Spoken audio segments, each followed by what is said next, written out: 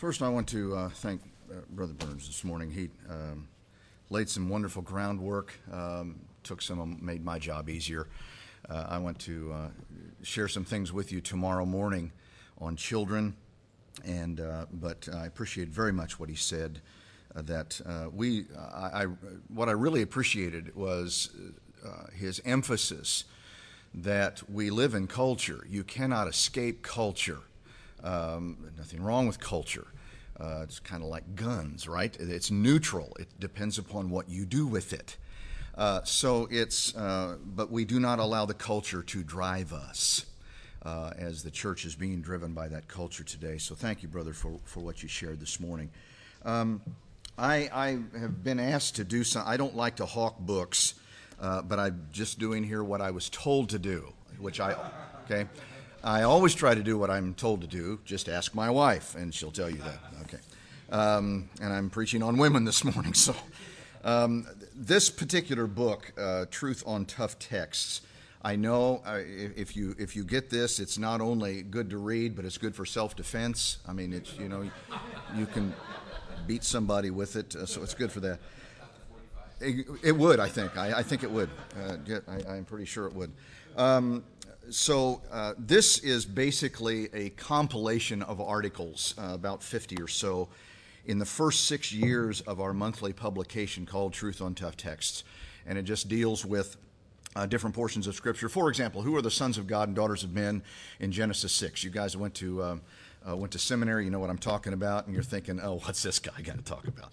There's a lengthy article there on that, and that was actually covered 3 months of the publication back when it first began, and just different things like that, addressing difficult passages, ones that have generated questions over the years and so forth. The sequel to that was Upon This Rock, and that is still from the same publication, but they are articles that did not make it into this volume because of size for one thing, but topic is another, that these are all historical. These deal with issues of the Reformation, deal with 5 solas of the Reformation, and so forth, and are some expanded articles, actually expanded from the original articles. So I'm passionate about the Reformation and about issues historical Christianity, so that's what that book is about. And one more is this is the first time I've even held this. It was ahead of me. I had some copies ordered and sent here, just published last week. Taste of Heaven on Earth, which is the full exposition of what I'm sharing with you folks in brief this week. It is an exposition of marriage and the family in Ephesians 5:18 through 6:4. I hope to, in 2 years, publish the entire complete exposition of Ephesians that took me 3.5 years to share with my folks there in Meeker. But I wanted to publish this separately to make that available. I believe that is so important for our day. So all of those are available and some other things out there as well. Okay, I've done what I was told. Now, ladies, I want to chat with you, and you're all thinking, okay, what's he going to say? Listen very carefully. What's he going to say? How's he going to offend me? Well, I don't want to do that. Let's pray. Our gracious Father, we thank you. How we praise you for your word.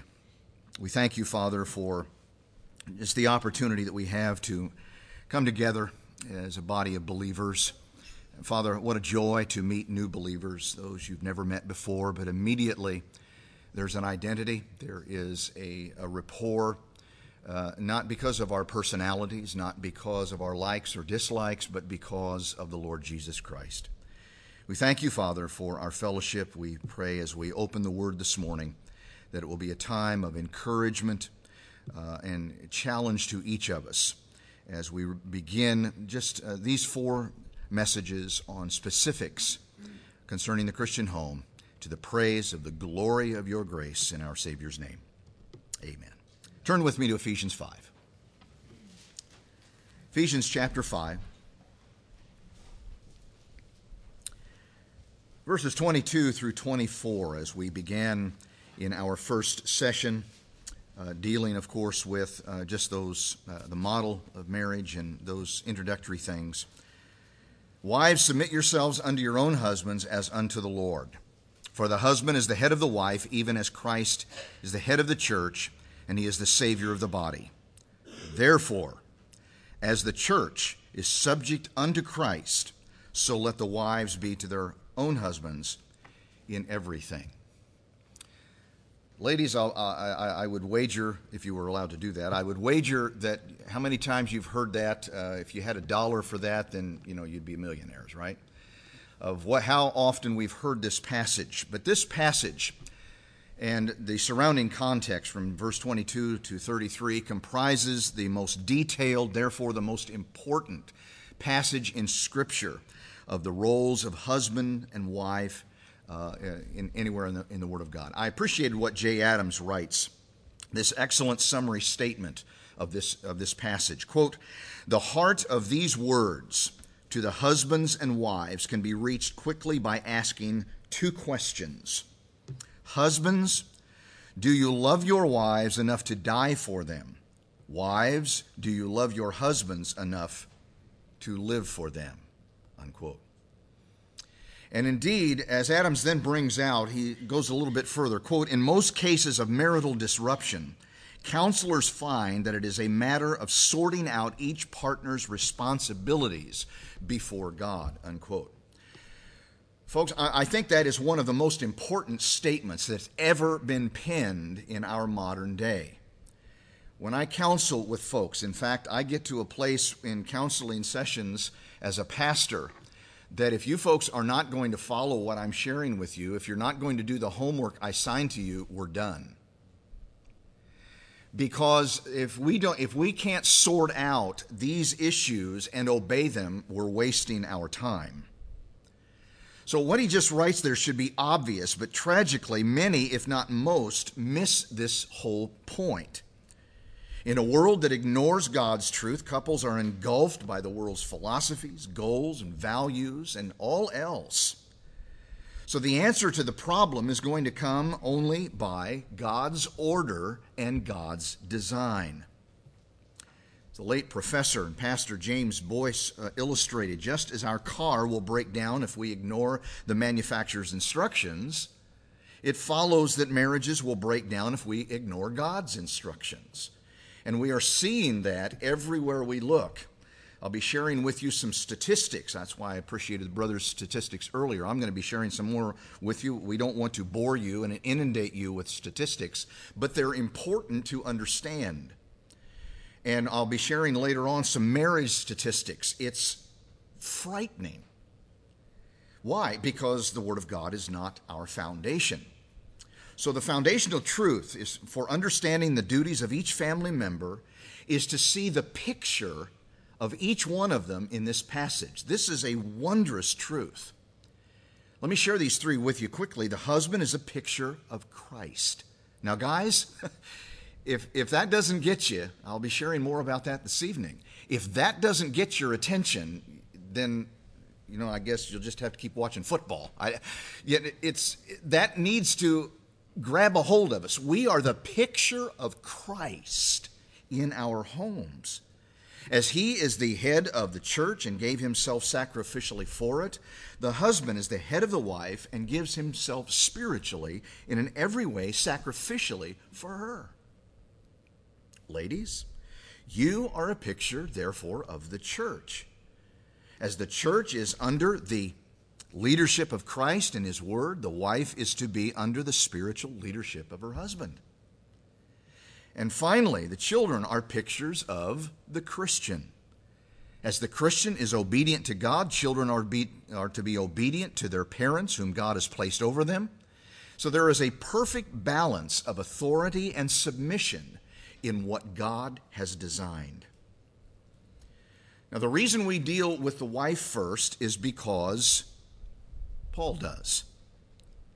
Why is she mentioned first? I believe the reason is, as we shall see a little bit later on, but we should note right at the beginning, is that because how she has been misunderstood and her place has been distorted. And we see that this has been a battleground, in fact, for millennia. And one of the countless perfections of the Bible is its view of women. Now, ladies, I want to share something with you this morning that I think is just staggering, and I believe it will be a great encouragement to you. The Bible revolutionized the attitude toward women in the ancient world. You see, one of the accusations against the Bible is that it's a low view of women, that it enslaves women, it denies them their freedom. But such a view could not be more wrong and demonstrates the complete ignorance of Scripture and ancient history. Now, it is very true that history has not been very kind to you gals. Women have been blamed for much of the world's calamity. Long ago, in fact, someone declared, quote, "If the world were only free from women, men would not be without the converse of the gods," unquote. Now, I'm quoting now, okay?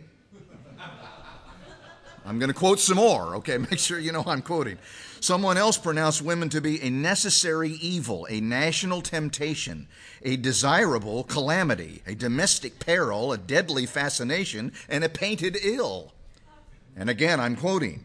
A German proverb says, quote, "There are only two good women in the world. One of them is dead and the other one is not found." Guys, I'm going to get to you later. Similarly, Englishmen sometimes say, "If there is any mischief, you may rest sure that a woman has to do with it." Still another writer declares, and I'm quoting again, "It cannot be denied that the devil employed woman, Eve, to accomplish the ruin of the race, that by a woman he disturbed Abraham's home and heart, cast innocent Joseph into prison, robbed Samson of his strength, brought lifelong trouble upon David, seduced Solomon into idolatry, caused John the Baptist to be beheaded, and drove Paul and Barnabas from Antioch." Unquote, okay? Now, all of that, of course, is unfair, to say the least. How many men can we list who have brought unimaginable calamity on the world? It was Adam who chose unhindered to sin while Eve was deceived. It was Cain, a man who was motivated by jealousy and fueled by testosterone, who indeed murdered his brother. It was Ham who became the father of the wicked Canaanites and who had to be purged from the land before God's people could occupy it. It was men, not women, are specifically mentioned as the homosexuals in Sodom and are called and call for Lot to send out the visitors. We could go on. It was Achan who caused the defeat of the Israelites at Ai. How long a list then could we make throughout the biblical record and human record of Haman, Nebuchadnezzar, Herod, Nero, Diocletian, Genghis Khan, Joseph Stalin, Adolf Hitler, Heinrich Himmler, Adolf Eichmann, Ho Chi Minh, Saddam Hussein, his sons, and Osama bin Laden, Charles Manson, Timothy McVeigh, Ted Bundy, and the list goes on ad infinitum. So indeed, this calamity is not just women. But isn't it also interesting that while many men reviled, mocked, mistreated the Lord Jesus Christ, we read of not one single woman doing so? You notice that while even all his disciples, when all of his disciples forsook him, women clung to him, as indeed that they were present at the cross. You know, Greek society, to which many today look as being built on, monumental philosophy. I know some of you seminary guys, you remember some philosophy classes. I know you've been trying to forget them for years, haven't you? But you look back on Greek philosophy, it is lauded by so many people. Thomas Aquinas was mentioned earlier this morning. And indeed, Aquinas was just enamored with that, and he plunged us into some terrible error because of trying to meld Christianity with pagan philosophy. But indeed, Greek society did not have a high view of women at all. William Barclay writes, for example, quote, "The respected Greek woman led a very confined life. She lived in her own quarters, into which no one but her husband came. She did not even appear at meals. She never at any time appeared on the street alone. She never went into any public assembly," unquote. On top of that, first century Judaism held women in very, very low esteem. They were allowed to attend synagogue, but they were not encouraged to learn. In fact, most rabbis refused to teach women, considering it to be throwing pearls before swine. Now, perhaps you're thinking, well, how appalling that the Bible would teach something like that. Well, the Bible doesn't.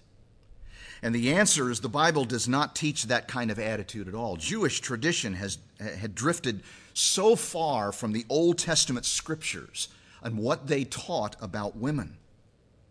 Folks, did you know that the Old Testament specifically teaches that women are spiritually equal to men?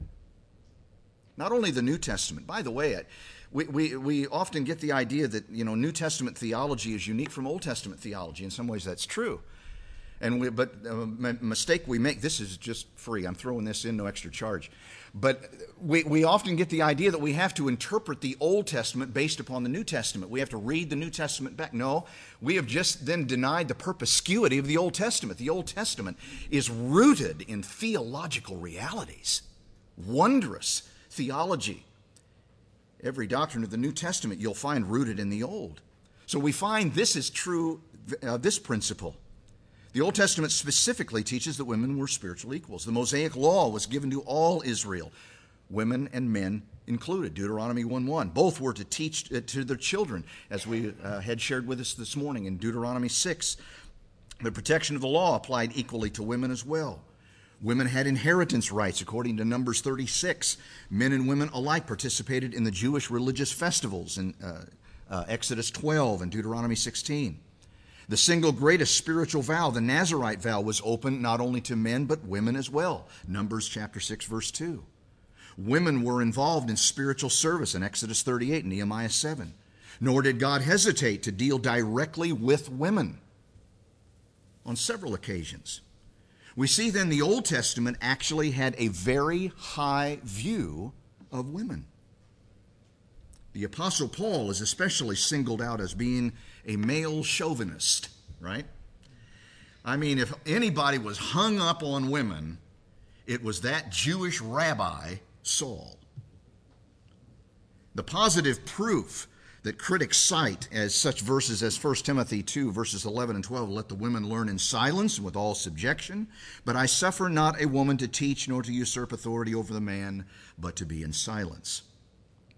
A key proof that they use for Paul's problem is over in Galatians 3:28. There is neither Jew nor Greek, there is neither bond nor free, there is neither male nor female, for we are all one in Christ. It is then absurdly argued that conversion obliterates distinctions between male and female. It completely obliterates any difference in roles between the two. But such teachers should be embarrassed by such a ridiculous idea. The context is clearly about salvation. That is, that all who believe. It has nothing to do with the roles of men and women, rather a spiritual reality that is true of both of us. Folks, if I may be so blunt, such critics simply don't know what they are talking about. And here's the proof I would share with you briefly. We'll come back to this later in our study, but when Paul said, let a woman learn, now please get this, ladies, let a woman learn, he made a statement that was totally, completely revolutionary. As I've just outlined for you, the ancient attitude was a negative one. What he was demanding, that while women were not to teach by position, they were to be taught by application. Something that, again, shocked his listeners to the core of their entire belief system. Such an attitude was unheard of in the ancient world. In fact, because the Bible liberates women far more than the ERA could have, remember that one, the ERA? And the Now Gals of our own day, the National Organization of Women? They couldn't even conceive of what Paul actually did when he wrote those words. I'd like to give you another idea this morning, and that is what I would call the WMC as an acronym, like all of those others. And I call that the Women's Magna Carta. Got any history buffs in here? What was the Magna Carta? It was Latin for Great Charter. And the Magna Carta is the most famous document of British constitutional history. Issued in June of 1215 by King John under pressure by an alliance of barons and Rudymead, its original purpose was to ensure feudal rights and therefore guarantee that the king could not encroach on those rights. It was, in fact, also guaranteed the freedom of the church and the customs of the towns, and recognized that even the king was bound by laws enacted by the people. It later became the basis for civil rights such as habeas corpus and trial by jury. Now here's my point in all this, is that the Magna Carta is generally recognized today as a historical turning point of opposition to the excessive use of royal power. All right, now, how am I going to apply that? Simply this, beloved, that is exactly what the biblical revelation did for women. The Bible is the Magna Carta for women. Let me draw the parallel this way. They are not slaves to the royal power of men. They do not, they had some divinely bestowed privileges and blessings. Therefore, we see their biblical place. That brings us to the place of the wife according to God's order. I would share this with you, to put it succinctly and biblically. As the church is under the spiritual leadership of Christ, the wife is to place herself under the spiritual leadership of her husband. I want to amplify that point this morning and just choose some very specific things to share with you, and share three particular major thoughts. First, the woman's place in creation. Secondly, her position in the home. And thirdly, her priority of life. Would you ponder first the woman's place in creation? I love this picture. In Genesis 1, 27 and 28, we know it well. So God created man in his own image, and in the image of God created he him, male and female created he them. God blessed them. God said unto them, be fruitful and multiply and replenish the earth and subdue it. Have dominion over the fish of the sea and over the fowl of the air and over every living thing that moves upon the earth. As I read that, I hope you zeroed in on the word them. It is very profound and absolutely pivotal. Adam and Eve actually ruled together. They have been called by some expositors co-regents. I love that term. Co-regents. There was perfect unity and harmony. That is exactly what one flesh and helpmeet actually refer to. You see, without the other half, one is truly only half a person. Together we make up a whole. Each half complements the other. That's how it was in the garden. Perfect harmony. How many of you have perfect harmony in your home? Good. You're not liars. That's a good thing. But there was, think of it, perfect harmony. And in fact, as reflected in the title of the very book I showed you, it is titled A Taste of Heaven on Earth. Do you realize with me this morning, folks, that's what marriage is designed to be? A taste of heaven on earth. Now, the only way that can happen is if Christ is the center of the home, if we're spirit-filled and word-filled, and indeed, but we have a taste of heaven on earth. God wants to recreate in our homes exactly what transpired in the garden before the fall. And therefore, while Adam was the leader because he was created first, given responsibility as the head of the race, Eve was his perfect complement to rule with him. Eve was not Adam's better half, as we often say today. She was his other half. And what a beautiful picture that paints for us. How wonderful it was in the garden, how wonderful it can be again to taste heaven on earth. But of course, something horrific happened in the garden. First there was creation, then there was the fall. Genesis 3:16, unto the woman he said, I will greatly magnify thy sorrow and thy conception. In sorrow thou shalt bring forth children, and thy desire shall be to thy husband, and he shall rule over thee. I want to ask three questions, and to understand this, let's ask three questions. First, what did Eve do? Of course, we know that Eve ate the forbidden fruit, but the deeper principal issue here is that when she took that fruit and gave it to Adam, she usurped his leadership. That is the key to the problem. She was now leading instead of following. The second question is, what was the result? Well, that was horrific. What calamity that one single sin caused. Folks, how often do we think, well, it's only one little sin, no matter what it might be, right? We tend to think it's just one little sin. How often we think that one little sin doesn't matter. We should remind ourselves of that one little sin of Abraham. You remember which one? That sin of impatience. And therefore, who like Eve Sarah was leading instead of following. They conceived a son with Hagar, Sarah's handmaiden. And therefore, and what was the result of that one little tiny sin? Oh, no big deal, just a guy named Ishmael, right? Who became the father of the Arab nations. And to this day, we know the result. Been fighting for millennia, just one little sin. How about the little sin in the Garden of Eden? And indeed, the infinitely greater results that it brought. You see, part of the curse was that Adam would now rule. I want you to notice that Hebrew word that is used there means to install in an office, to elevate to official position. Man and women were once co-rulers, but now the husband was installed as the ruler. We should also note the phrase, thy desire shall be to thy husband.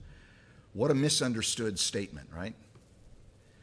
That is that some people think, well, that means that, she's going to desire to obey him and desire to minister. No, it doesn't. Desire actually comes from an Arabic word. And it literally means to compel, to urge, or seek control. The same word in the same construction in the Hebrew, by the way, is only used one other place in Scripture, and that's Genesis 4:7. We read of Cain's anger and God's encouragement that he should bring the correct offering. The latter part of the verse says, and if thou doest well, sin lieth at the door. If thou doest not well, sin lieth at the door. And unto thee shall be his desire, that is, sin's desire.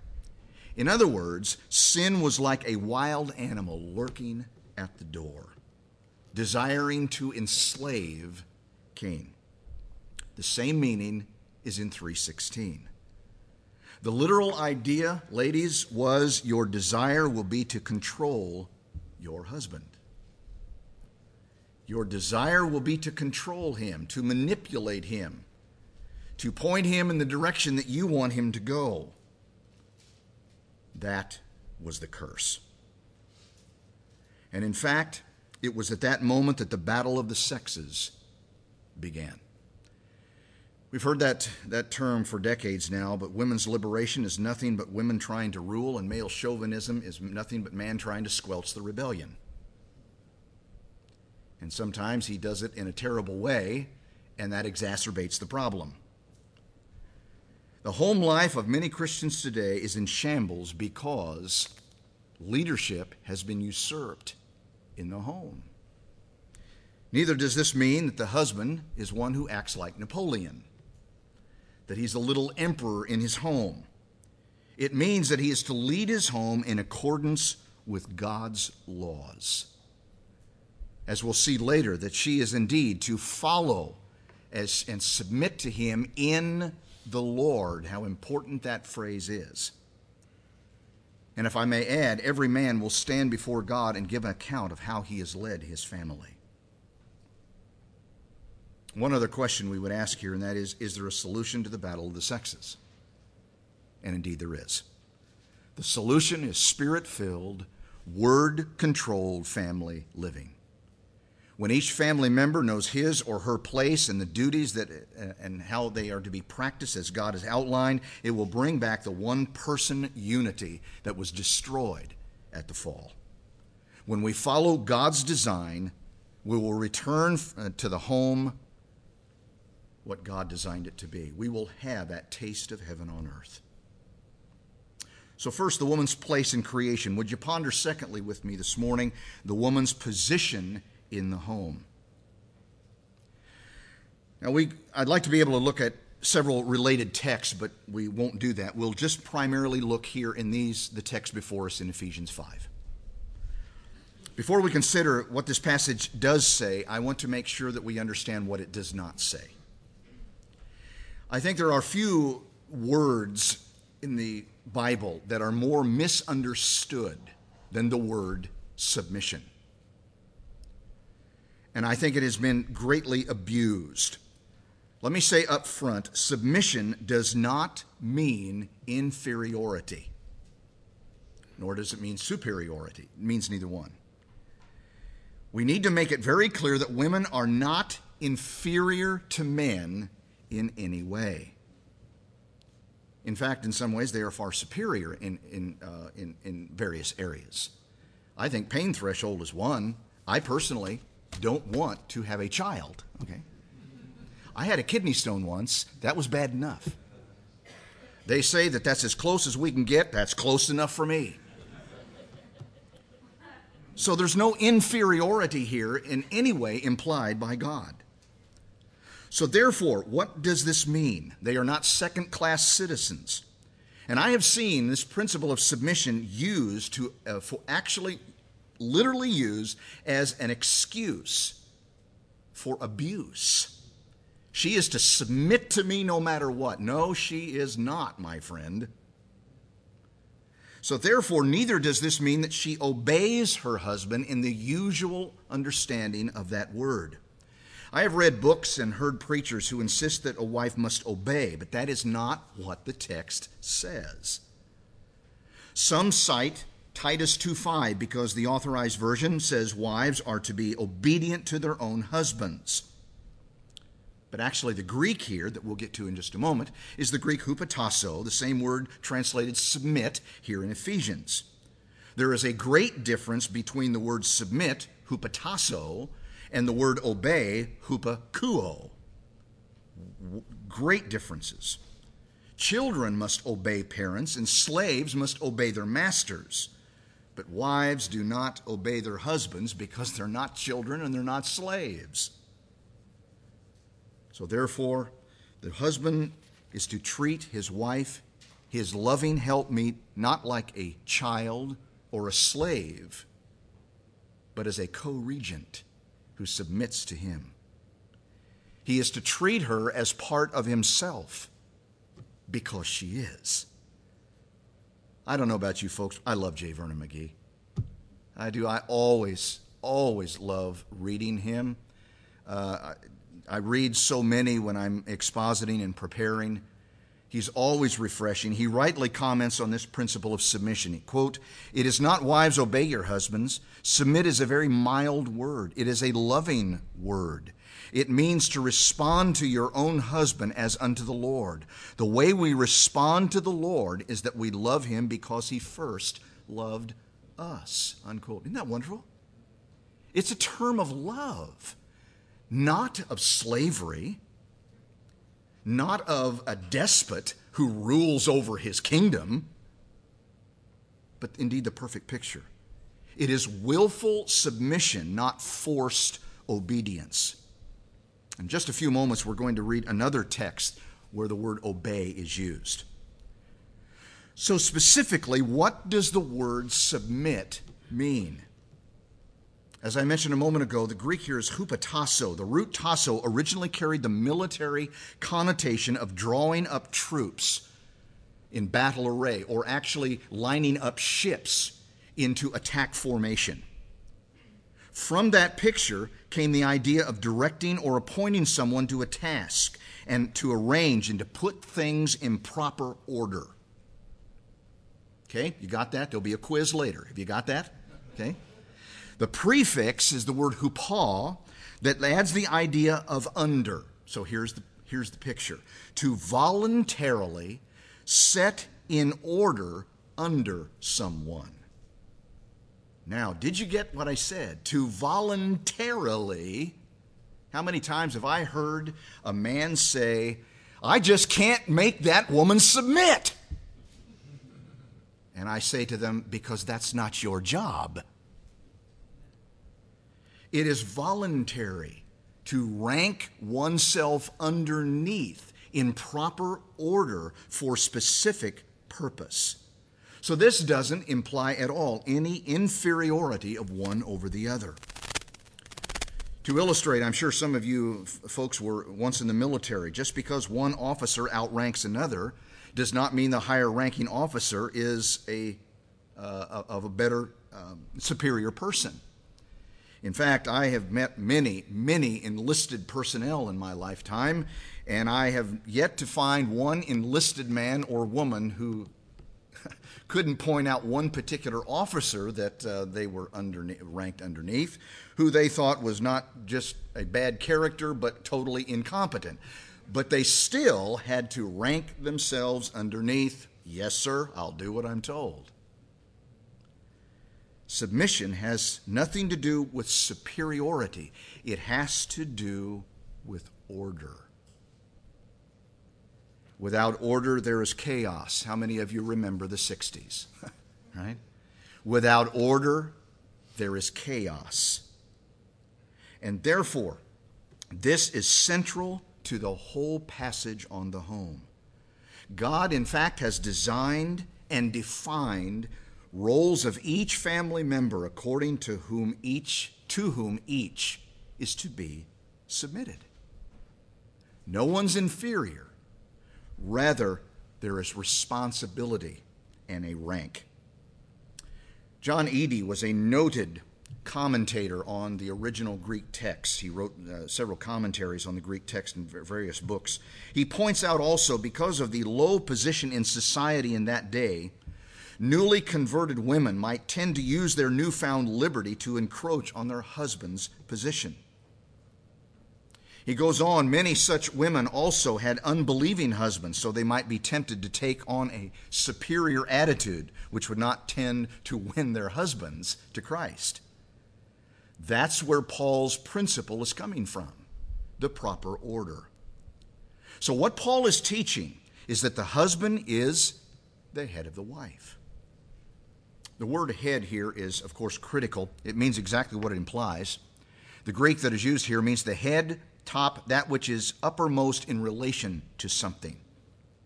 Not only the head of a person, but also the head of an animal. I mean, it controls the whole thing. So used metaphorically of persons, then, it speaks of one who is chief, one who is therefore to whom others are subordinate. They're not superior or inferior, but there is subordination. Now, some interpreters I found out at length that try to say that kephale, that the word that is used here, can also mean source or origin. So therefore they say the only time that this is even, they say source or origin, and therefore she is not to usurp that issue. But the only time that that word is used that way and even hinted at is the source of a river. That is never used in the New Testament in that meaning. It means head. It means that which controls. Paul's meaning then is crystal clear. God has ordained the husband to be the head of the home. The wife is to voluntarily rank herself underneath that leadership. The analogy of the body is crucial. The head controls the body. She therefore doesn't act before or independently of the head. If the body acts independently from the head, what is the result? It's chaos and even convulsions. So the head must be in control. Folks, therefore, we see so many families today in convulsions, right? Either because there's no leadership or there's the wrong leadership. This principle is further underscored by the Greek construction of verse 24. As the church is subject unto Christ, so let the wives be to their own husbands. Now, I want you to notice that word subject. So important. Please get this. In grammatical understanding and grammatical structure, subject is not in the what we call the passive voice. That is, the subject being acted upon. In other words, Paul is not saying that the husband is acting upon the wife and making her submit. Rather, the construction here, something we don't have in English, the word is in the middle voice. The middle voice in the Greek simply means this, that the subject, in this case, the wife, the subject is receiving the benefits of the action. Ladies, it's actually to your benefit to submit. Now, why is that? You do this for your own benefit. You receive the blessings of this. She does this on her own, for her own advantage. And one aspect of that is that she doesn't have the responsibility, the accountability that the husband has.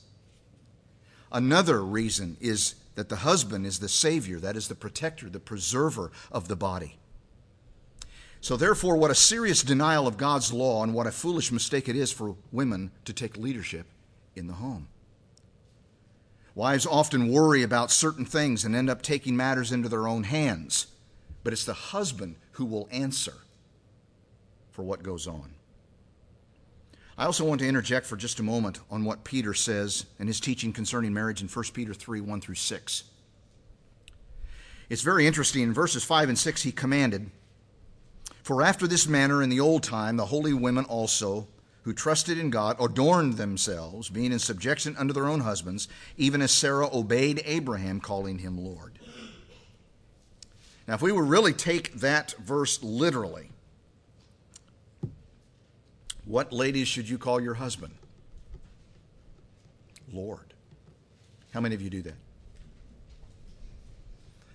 What is Peter getting to here? Isn't it interesting that, Peter was the first pope, so he was married? Well, that seems odd, right?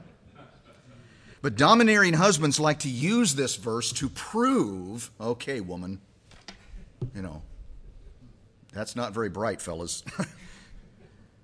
Now, does that destroy our previous, study of women not obeying their husband? No, it doesn't, because indeed, for even though obey is used here, it is tempered by the word subjection in verse 1 and verse 5, hupotasso. It is tempered by that word. This obedience cannot be equated to the obedience of a child or the obedience of a slave, because the relationship of a husband and wife is deeper than those relationships. Plus, this obedience certainly cannot be equal to what some believe about Christian marriage, that the wife does whatever her husband says, no matter what the content. Rather, a wife, quote unquote, obeys in the sense that she willingly submits. She willingly follows the things in the Lord.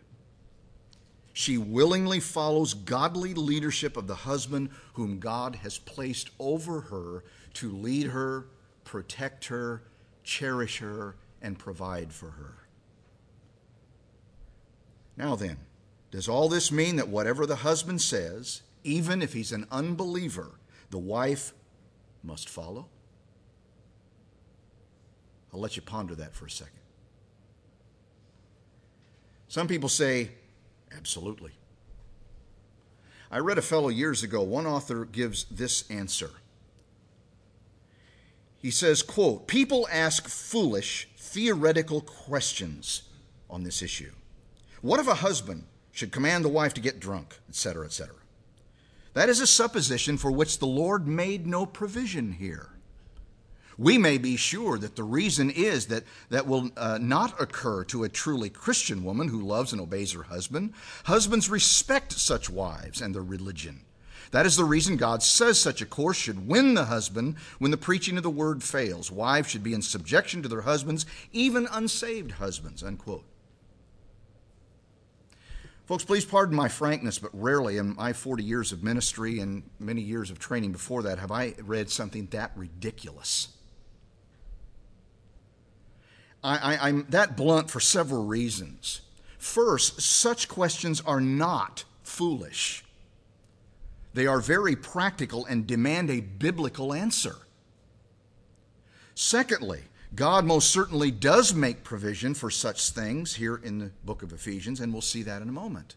Thirdly, while a man might have more sense than to ask his godly wife to do something that would violate her own convictions, he also might not. In fact, another author is even worse when he writes this: there is to be, quote, there is to be no limit to the submission expected of wives, just as there is no limit to the church's obedience service to Christ, unquote. No limit? As the young folks would say nowadays. Seriously? Huh? I hate that, by the way. But really? That's what you really believe? That's utter folly. We answer, while Christ would never command the church, of course, to an ungodly act, an unbelieving husband might certainly command his wife to an unbelieving act, an ungodly act. For example, one godly counselor offers this. Let's assume an unbelieving couple enjoyed the practice of wife swapping, as some couples do. Now consider that the wife gets saved, but the husband still wants to continue that practice. Does she submit? Of course not. And in fact, thou shalt not commit adultery. She's not going to violate the biblical mandate of God. And therefore, she would, in a humble attitude, refuse to do so. She must obey God rather than man, Acts 5:29. I heard of another husband, read another, in order to make a business deal, told his Christian wife to go to bed with a client. Should she submit? Of course not. You see, folks, these are not foolish questions in the least. Now, obviously, those are extreme examples, but they are examples that have happened. But let's just indeed look at some lesser demands for a moment. I have seen more than one Christian woman allow a lost husband to dictate when she should go to church. I had one lady come to me several years ago when I was preaching elsewhere that a previous pastor had told her to stay at home if her lost husband told her to, because that would be a witness to him. That broken-hearted lady then told me that after she did what she was told by her pastor, that her husband then said that he was just testing her to see how committed she was, and obviously her religion didn't mean that much to her after all. She was in tears by this point of the conversation. How foolish and naive it is to say that an unsaved man or woman won't ask their spouse to do something that is contrary to the Word of God. Folks, Christians are asked every day, right, in our society to do things that violate the Word of God. Are we to think that an ungodly spouse will not do the same? Paul therefore puts in a safeguard. He covers this by saying, as unto the Lord. And what's interesting, grammatically, this means that the wife renders submission to her husband as if it were actually being rendered to Christ. Now, did you get that? She renders this to her husband as if she were rendering it to Christ. Here's our position, fellas. I'll share more this evening. But we are only the representatives of Christ. We are not the replacement for Christ. You render, ladies, your submission as long as we're acting Christ-like, right? As long as we are in the Lord and representative of the things mandated by our Lord. If a husband tries to lead contrary to godliness, he forfeits that authority. Now, we believe that, don't we, when it comes to human government? Human government dictates that which is contrary to Scripture. It forfeits its authority before God. Now, we may suffer the consequences for our disobedience. but we must obey God rather than men. One commentator adds this, quote, "The words 'in everything' mean within the proper circuit of conjugal obligation. If the husband trespasses beyond this sphere, he usurps and cannot insist upon the wife's submission," unquote. Another puts it well as well. Quote, "No wife should be expected to submit to her husband if he required her to compromise her loyalty to the Lord Jesus Christ. But in all the normal relations of life, she is to submit even if he is an unbeliever," unquote. Perfectly stated. Well stated. Still another argues, quote, "Neither a husband nor an emperor has authority to command anything contrary to God's law," unquote.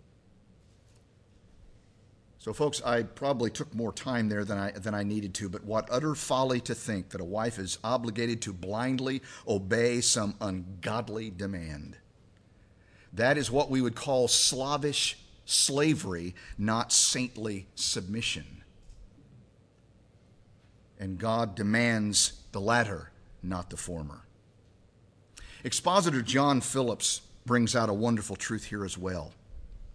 That as the words "as unto the Lord" lift the command to submission to a higher, holier, and more heavenly plane. He goes on, quote, "What woman in all the world who has met and fallen in love with Jesus would not willingly do anything for him?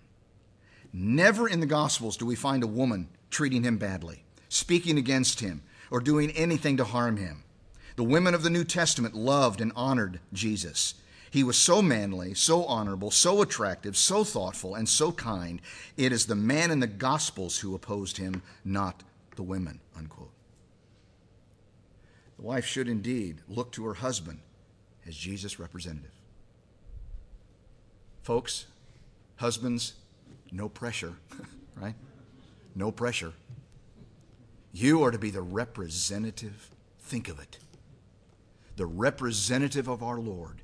Your wife should be able to look upon you as if she was looking upon the Savior. Wow. I'm reminded of that often. You know, I have a problem with being this, again, throw this in, no extra charge. I had to apologize to my wife every once in a while because I get in a zone. I know none of you guys ever have this happen to you, but I get in a zone in studying or whatever I'm doing, and I might be a little brusque. Right? When she comes into the office, yes, and I have to, no, don't do that. And it reminds me of my position. I'm a representative, never a replacement. But what if a wife is more gifted than her husband? What if she's more gifted? What if is she smarter or better educated? Doesn't it seem logical that she ought to lead instead of him? One of my great heroes of the faith is Martin Lloyd-Jones. And he answers this with a wonderful incident that he personally witnessed. After preaching in a certain church, he stayed all night with a pastor and his wife. As he fellowshiped with him, he observed that there was no comparison between them intellectually. Now, the husband certainly was intelligent, he was gifted, he was gracious, but the wife was just downright brilliant. She had indeed earned a degree with honors in a very, very difficult field. Her sheer intellect and abilities far exceeded those of her husband. But Lloyd-Jones watched her very carefully, that she was always remained submissive to his leadership. It went even further than that. She would often put ideas and arguments into his mouth, but did it in such a way that made it look like they were his. She sometimes had the qualities he lacked, but complimented him and always looked to him as the head and passed that attitude on to their children. You see, that is a helpmeet. That is one who is fit in every way. I share one more thought with you this morning, and I must move along here. The woman's place in creation, the woman's position in the home. Thirdly, would you ponder the woman's priority of life? Before we close, I just want to share some thoughts with you from Proverbs 31. Our son is Lord willing, all goes well, and barring disasters and so forth, he's getting married this fall. And marrying a wonderful gal, love her name, Celeste. And one of the things that we tried to instill in him was look for this kind of gal. Look for the Proverbs 31 woman. This passage paints a beautiful portrait of the godly, capable, biblically liberated woman. Here we read precisely what truly godly woman is. Ladies, you never need ever feel stifled or useless when you look at this picture. And in fact, he clearly describes what the woman's true career is supposed to be. Let me very briefly note 10 specific characteristics of the virtuous woman. No comment, I just want to share these quickly and we'll be done. But first, her worth in verse 10. Who can find a virtuous woman, for her price is far above rubies? The Hebrew behind virtuous, and ironically, is a masculine noun that means strength, force, wealth, or even an army. Think of that. Okay, its basic idea is strength and influence. So the picture of this type of woman is one who has strong moral character, a woman who influences others by that character. And the words "who can find" show that she is indeed a rarity, and far above rubies shows her wondrous value. Ponder secondly, her honesty in verse 11. The heart of her husband doth safely trust in her, so that he shall have no need of spoil. Now, what in the world does that mean? In ancient times, it was common for husbands to lock up the valuables so a distrusted wife wouldn't take off with them. We chuckle at that, but have we ever heard of a prenup, right? Same exact principle. But this woman can be entrusted implicitly. Thirdly, note her encouragement in verses 12 and 23. She will do him good and not evil all the days of her life. Her husband is known in the gates when he sits among the elders of the land. Solomon's point here is that a godly wife supports her husband in public and encourages him in private. She would not dream for a second of saying something negative about him to someone in public or rebel against him in private. Peter encourages the same principle, the ornament of a meek and quiet spirit, which is in the sight of God a great gift, 1 Peter 3:4. Fourthly, we read her accomplishments. And several verses, and of course we won't read them here, but they show just how busy she is in verses 13 and 14, 16, 19, 21 to 22, 24 and 27. She is a busy gal. Truly busy. And indeed, to use the term woman's work nowadays is to say something worthy of a slow, agonizing death, right? But she is devoted to that. We read also, as Paul did in Titus 2:5, so Solomon makes clear that the virtuous woman is happy doing domestic duties. Verse 27 sums up her busyness. She looketh well to the ways of her household and eats not the bread of idleness. While the world today tells women that their best career lies outside the home, the virtuous woman proves otherwise. I truly abhor the term housewife. She's not married to the house. I love the term homemaker, because that's what she is there to make, a warm nest. I look at my own home and see a warm nest, and it has nothing to do with the furnace in the basement. It has to do with what my dear wife has done. Ladies, here's something I hope will encourage you. Many years ago, the Indianapolis Star reported the research done by a Northwestern University psychology class that found that during an average homemaker's lifetime, she performs the following tasks. Now, I hope I don't give you this and then you tell your husband, I think I need to be on salary. She cooks 37,000 meals, makes from 10,000 to 40,000 beds, vacuums the equivalent of a rug a mile long and a tenth of a mile wide, and cleans 7,000 plumbing fixtures. That's just on average. That's an accomplishment indeed. Thank you, ladies, for your service. Ponder, fifthly, her sacrifice in verse 15.